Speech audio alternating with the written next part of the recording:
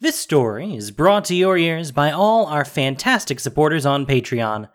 To get in on the action yourself with bloopers, extras, and the occasional early story, join us at patreon.com/voiceofallmtg. For more stories, or just to chat, visit voiceofallmtg.com. And now, Voice of All presents The Gorgon and the Guildpact, a story of Ravnica by Doug Beyer.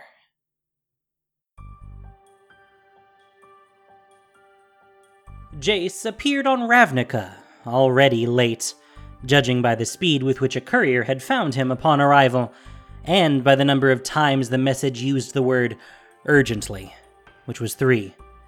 Lavinia, formerly the Azorius Maze Runner and currently Jace's aide and deputy at the Chamber of the Guildpact, tended to deploy adverbs when Jace was falling behind in his duties. The newly built hall of the Chamber of the Guildpact echoed with the distinct sound of clopping hooves. That was not a sound Jace traditionally associated with the official sanctum of the Living Guildpact. He hurried to the main receiving hall, where the corridor expanded to reveal a crowd of bellowing, steel-clad minotaurs with Boros tabards. Lavinia stood among the complainants, the only one not bellowing or stamping hooves. Her Azorius armor shone with a regulation gleam. The Orza violated our boundary contract! They're collecting levies on Legion land! Other minotaurs stamped and rumbled in agreement. Your guild has not filed a proper complaint with this office. Lavinia shook a piece of paper in the air as if it were a weapon. Once it is filed, your case will be considered in due course by this chamber. How can I help? The minotaurs immediately shifted their bellowing to Jace. Guildpact! The Syndicate lied about the terms of our agreement! Unfair! They're trying to disrupt our summit. Jace conjured words in Lavinia's thoughts. Sorry I'm late. Was this why you summoned me? No, petty dispute. I can handle them. I have something else that requires your attention. Jace tried to smile in what he hoped was a welcoming fashion at the minotaurs. Is it murder? Why do you say that? Because you're making that face? Your "there's been a murder" face. More than one, in fact. I have a "there's been a murder" face. What's this summit they're talking about? Aurelia, Guildmaster of the Boros, is hosting 3 other guild leaders at Sunhome tonight. The Legion is concerned about security, and the Orzhov apparently aren't helping matters. Guildpact, what is your ruling? Jace stood before the lead minotaur, a head shorter and with 2 fewer enormous horns. You will file a proper complaint with Deputy Lavinia. Return to Sunhome, and the deputy will handle it in due course according to chamber procedure. Jace held his breath. He was the embodiment of the concord between Ravnica's guilds, a manifestation of stability. But he was also a very alive and mortal sack of organs. Every time he exercised his power as Guildpact, he felt both a sense of grand, mystical authority, and a not-so-mystical sense that everyone on Ravnica was about to stomp a lot of times on his gastrointestinal or facial areas. He exhaled only when the lead minotaur sheathed his axe.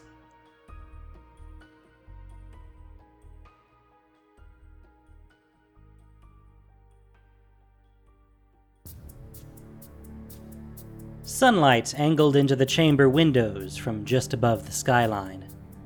Jace studied a page of notes from the crime scene. The cause of death in every case? Petrification. He looked up at Lavinia. Are we sure that they're victims? Someone didn't just carve very lifelike statues really fast? Not likely. These citizens have been confirmed missing, and the petrified bodies were all found in Roslad Square. Golgari turf. Near the tunnels of the Stone Fair. But not inside it. The statues were out in the open, displayed. And there's more. Don't tell me. The killer arranged their bodies to form the Golgari symbol.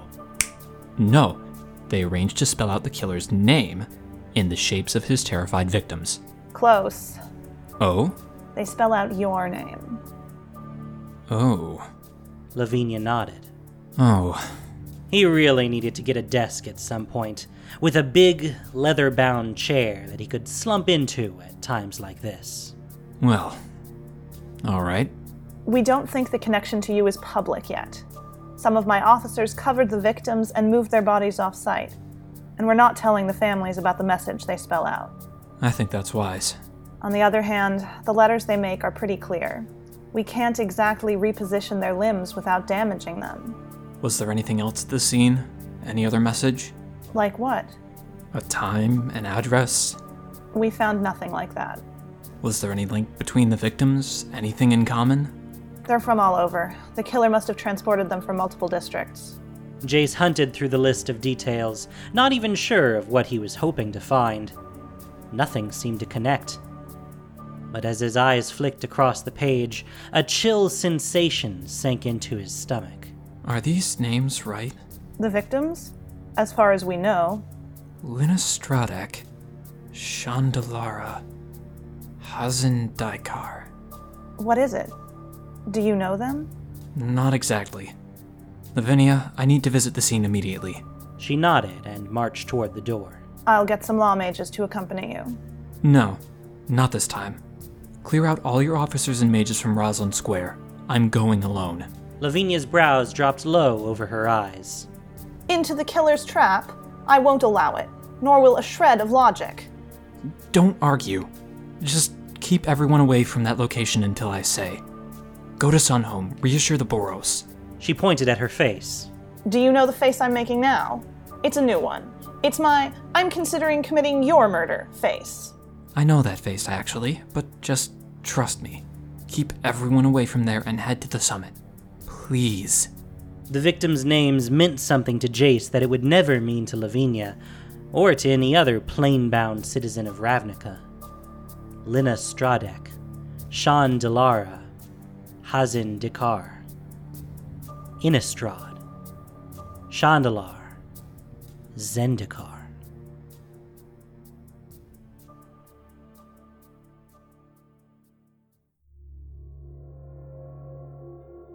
Roselad Square was dark and quiet, its walls covered in fungi and lichens. It was empty of Lavinia's officers, but it was not abandoned.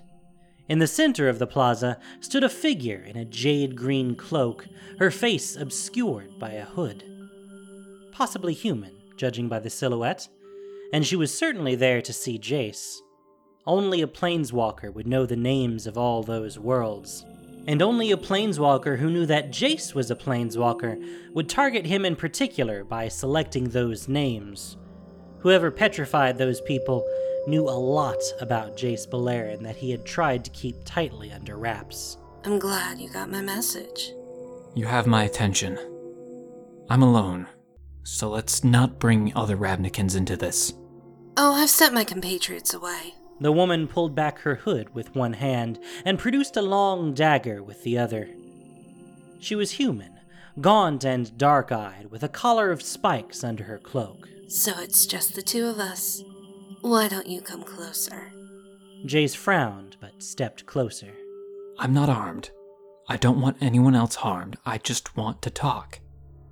But I don't think that's what you want. Do you mind if I read you? Jace focused his mind, preparing the spell to reach into the thoughts of the woman before him. But before he could peer into her mind, the woman stiffened. A cry made it halfway out her throat before stone spread over her and enveloped her form. She became a stone statue before his eyes, a lifeless object. Have you already read me, Jace Beleren? A different woman's voice from behind. Jace spun around to look, and then immediately averted his eyes. Before him was a Gorgon. Her mane of snake-like tendrils undulated around her head. Her eye sockets glowed like lanterns in the gloom, but they did not seem to be aimed at him. He found he could still move and breathe. Vraska. No, I haven't. But you've heard of me. I didn't know you were a planeswalker, but I heard your name. I have Jace Beleren at an informational disadvantage then. How does that feel? She strolled about the square around him. Have you deduced why you're here? I suspect you brought me here because you want to show me something. I just hope it's not that gaze of yours. Jace blinked downward, trying to resist the urge to follow her with his eyes. No. I want you to show me, Beleren. I arranged this visit because I want you to prove to us what's inside you. Show us whether you'll be our ally. An ally of Ravnica. Murdering Ravnicans is a strange way to be Ravnica's ally. So is stealing control of the Guild Pact. Her tendrils snaked and knotted frantically, and slowly calmed down again. This is not your plane, and yet you take such a strong interest in it.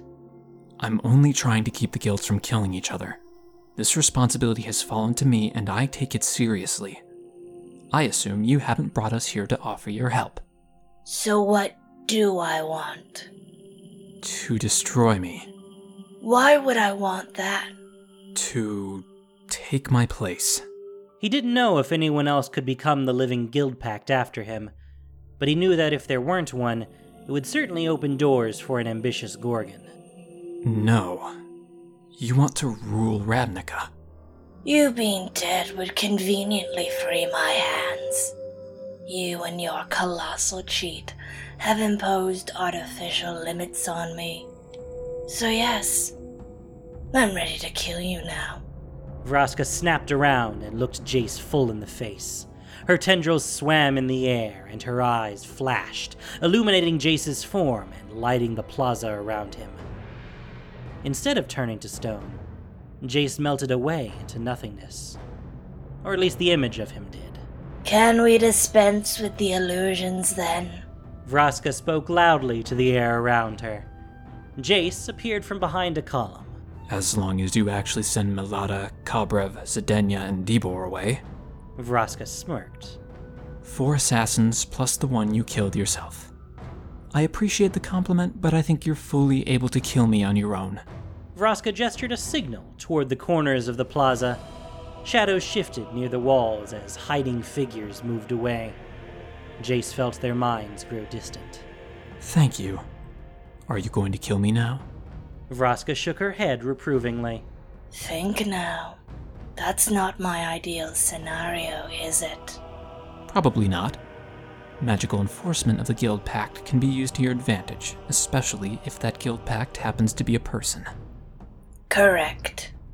So you want to leave me in the office of the Guild Pact and manipulate me? Swing my decisions in your favor? I presume you have something on me? Some form of leverage?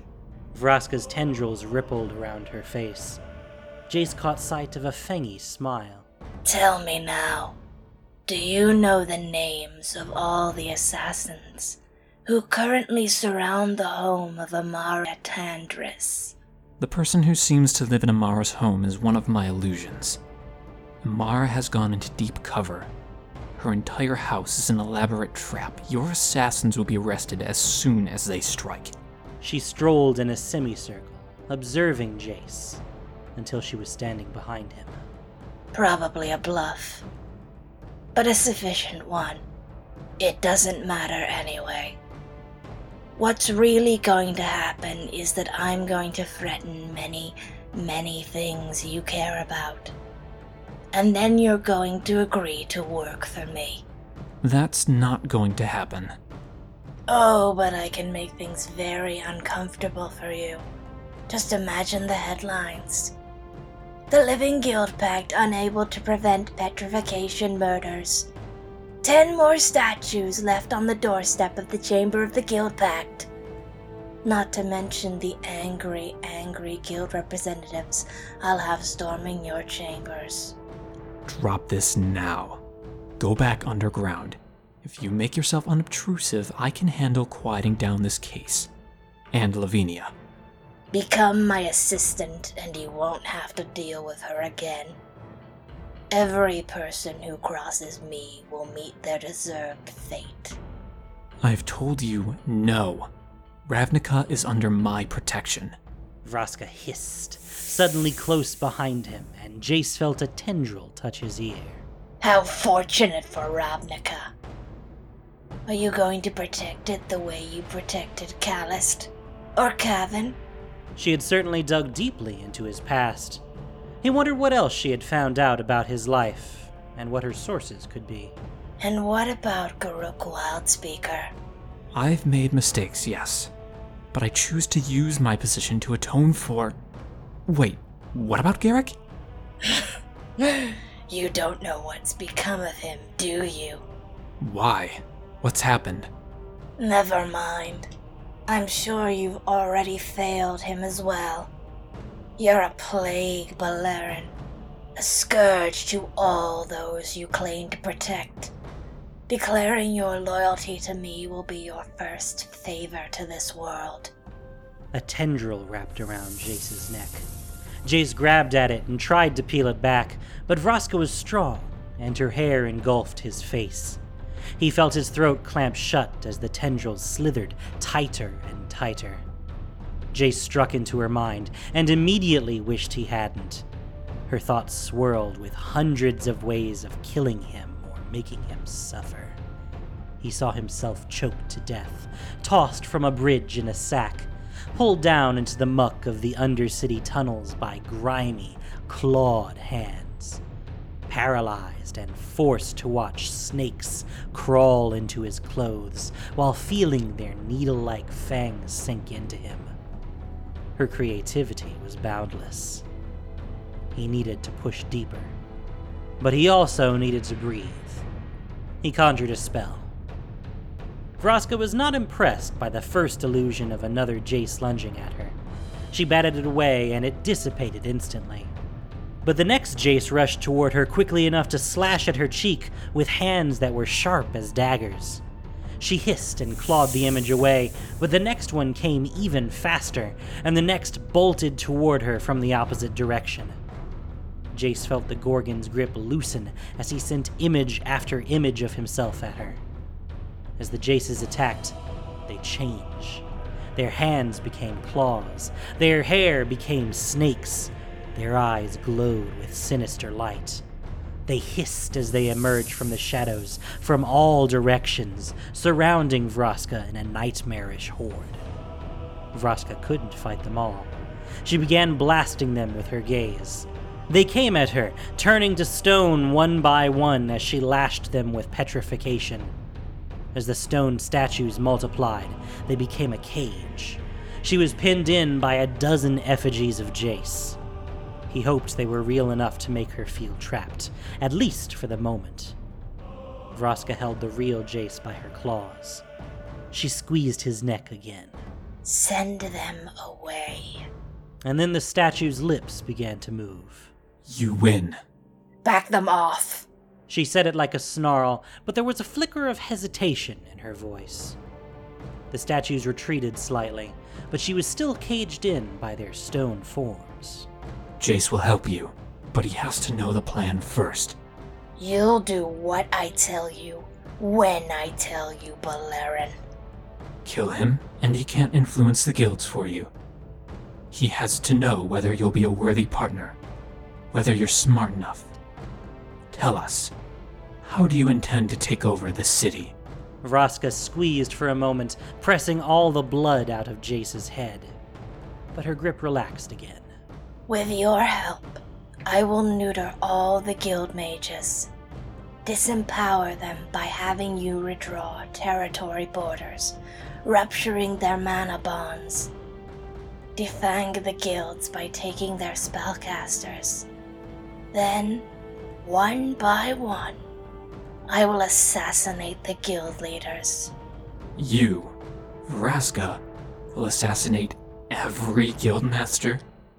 I was born to kill, and many in the shadows answer to me. Thank you. The statues all tilted their heads. Did you get all that? What? For a moment, the statue's eyes flashed, bathing Vraska in a blinding strobe. She put a hand up to her face to shield herself from the glare. There's a summit of many guild leaders going on at Sunhome tonight. Your statements have been broadcasted to all those who have attended. Deal's over, Balerion. Now you die. She grasped the neck that she held in her claws and crushed it. It broke into rocky pieces. She looked down, and instead of seeing a dead Jace, she saw that she had been holding the petrified form of her own assassin, the woman she had killed earlier. He had switched places with her at some point. Vraska howled in fury. She spun and slashed at the cage of Jace's. Instead of breaking into pieces or dissipating into the air, they closed in on her. They sprouted even more snakes from their heads, their eyes, their fingers, and constricted in around her.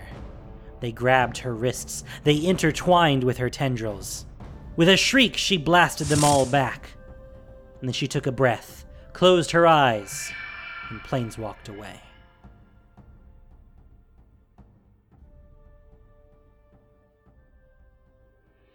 I don't know how you did it, Lavinia said back at the chamber of the Guild Pact.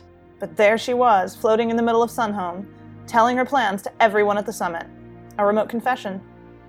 But what's to say she won't return? Jace rubbed the welts on his neck. She'll lay low for a while. Should buy us some time, I hope. You couldn't just end her, or command her to stop? I barely had the presence of mind to distract her, distort her perceptions. She certainly wasn't giving me an opening to destroy her mind. She fought me at every step. At least the guilds are aware of her now. The Boros want to turn the Undercity upside down. They seemed almost giddy about it. He looked out the window. Street lamps threw illuminations down at the cobblestones and up to the city's spires. The skyline looked like the looming mountain ranges of Zendikar. I'm sure you and Asperia can help guide them. Lavinia studied him. You've got that face. Your, I'm going to be away for a while, and don't ask where I'll be, face. It should only be a couple of days. You should stay. There'll be arbitrations to do. Reassurances.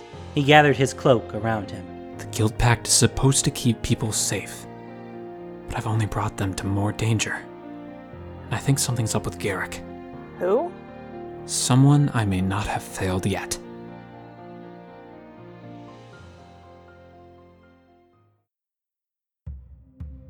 Thank you for listening to this production of Voice of All. As listener-supported entertainment, we rely on you, not just for the voices of the characters, but also to keep us going and growing.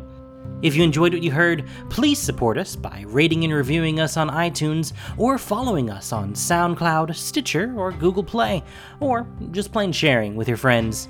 You can also support us financially on Patreon for exclusive perks. The Gorgon and the Guild Pact was written by Doug Beyer. The podcast was produced and edited by Gin Dokeshi, with sound editing by Christina Edelman. This week's story featured the voice talents of Isa Martell, Maxie Bridgewood, Mertia, Rhythm Bastard, Ash Thurman, and Tsukino Kage. Magic the Gathering is copyright Wizards of the Coast. Thank you for listening, and have a great day.